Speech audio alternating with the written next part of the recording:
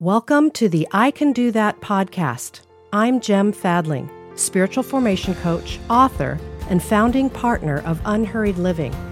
With 30 years experience in spiritual formation, I help people grow by combining grounded optimism with practical spirituality. This effective dynamic will guide you onto the path of discernment so that you can transform your hopes into habits. Each episode, I'll share one practical idea with one simple takeaway.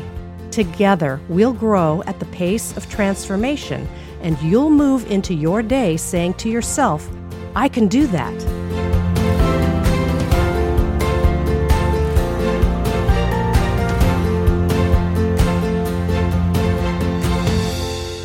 We're in the Advent week of joy.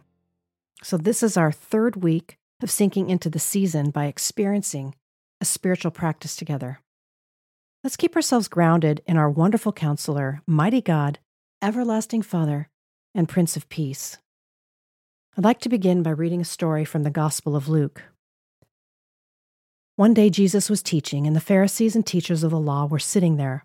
They had come from every village of Galilee and from Judea and Jerusalem. And the power of the Lord was with Jesus to heal the sick. Some men came carrying a paralyzed man on a mat and tried to take him into the house to lay him before Jesus. When they found that they could not find a way to do this because of the crowd, they went up on the roof and lowered him on his mat through the tiles into the middle of the crowd, right in front of Jesus. When Jesus saw their faith, he said, "Friend, your sins are forgiven." And the Pharisees and teachers of the law began thinking to themselves, "Who is this fellow who speaks blasphemy? Who can forgive sins but God alone?" Jesus knew what they were thinking, and he asked, "Why are you thinking these things in your hearts?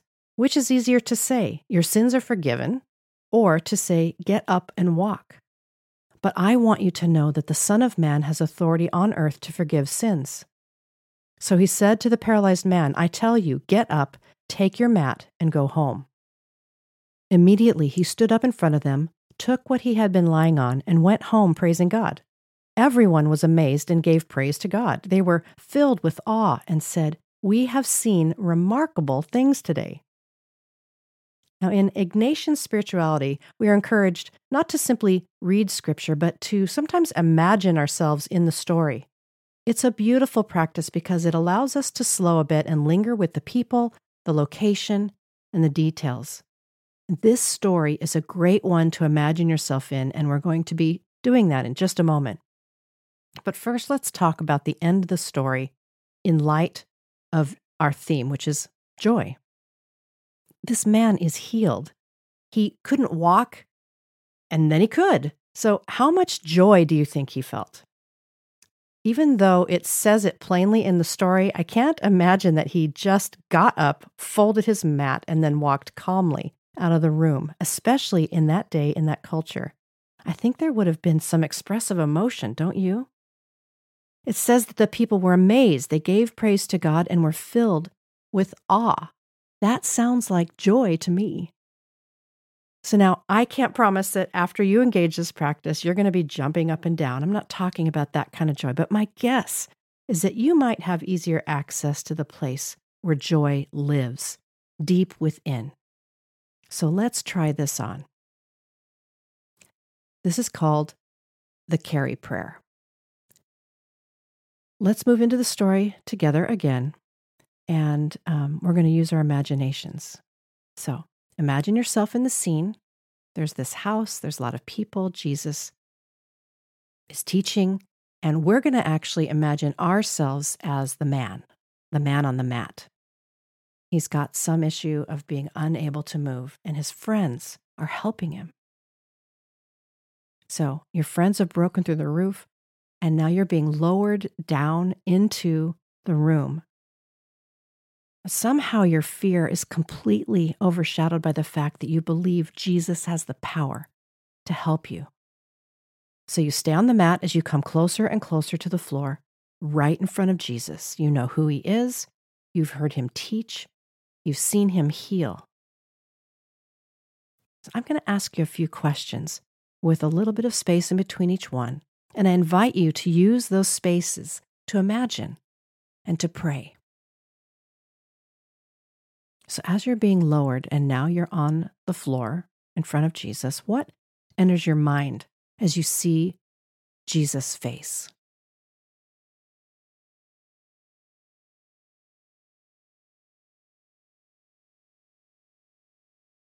What would Jesus most desire for you right now?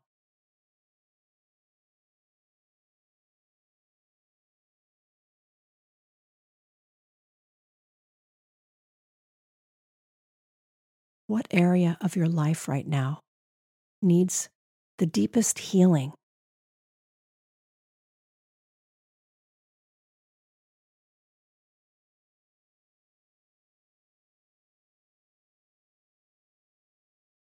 What might Jesus say to you?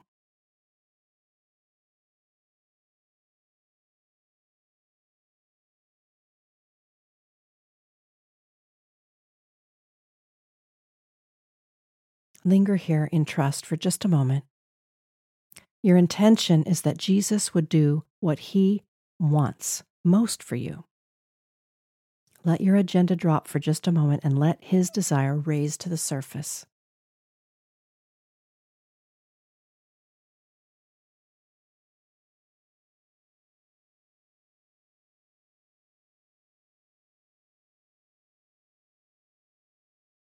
Now thank Jesus for embracing you.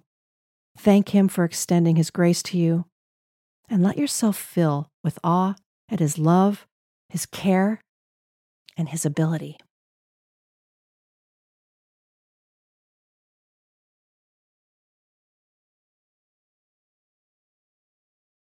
Now, here's your I can do that for this week.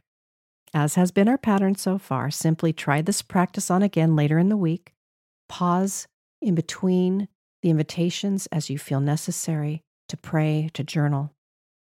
How does encountering Jesus in this way make you feel? What invitations are arising? I invite you to enjoy his presence this week, the week of joy. And remember, you're making your way forward one small, simple, and gracious step at a time.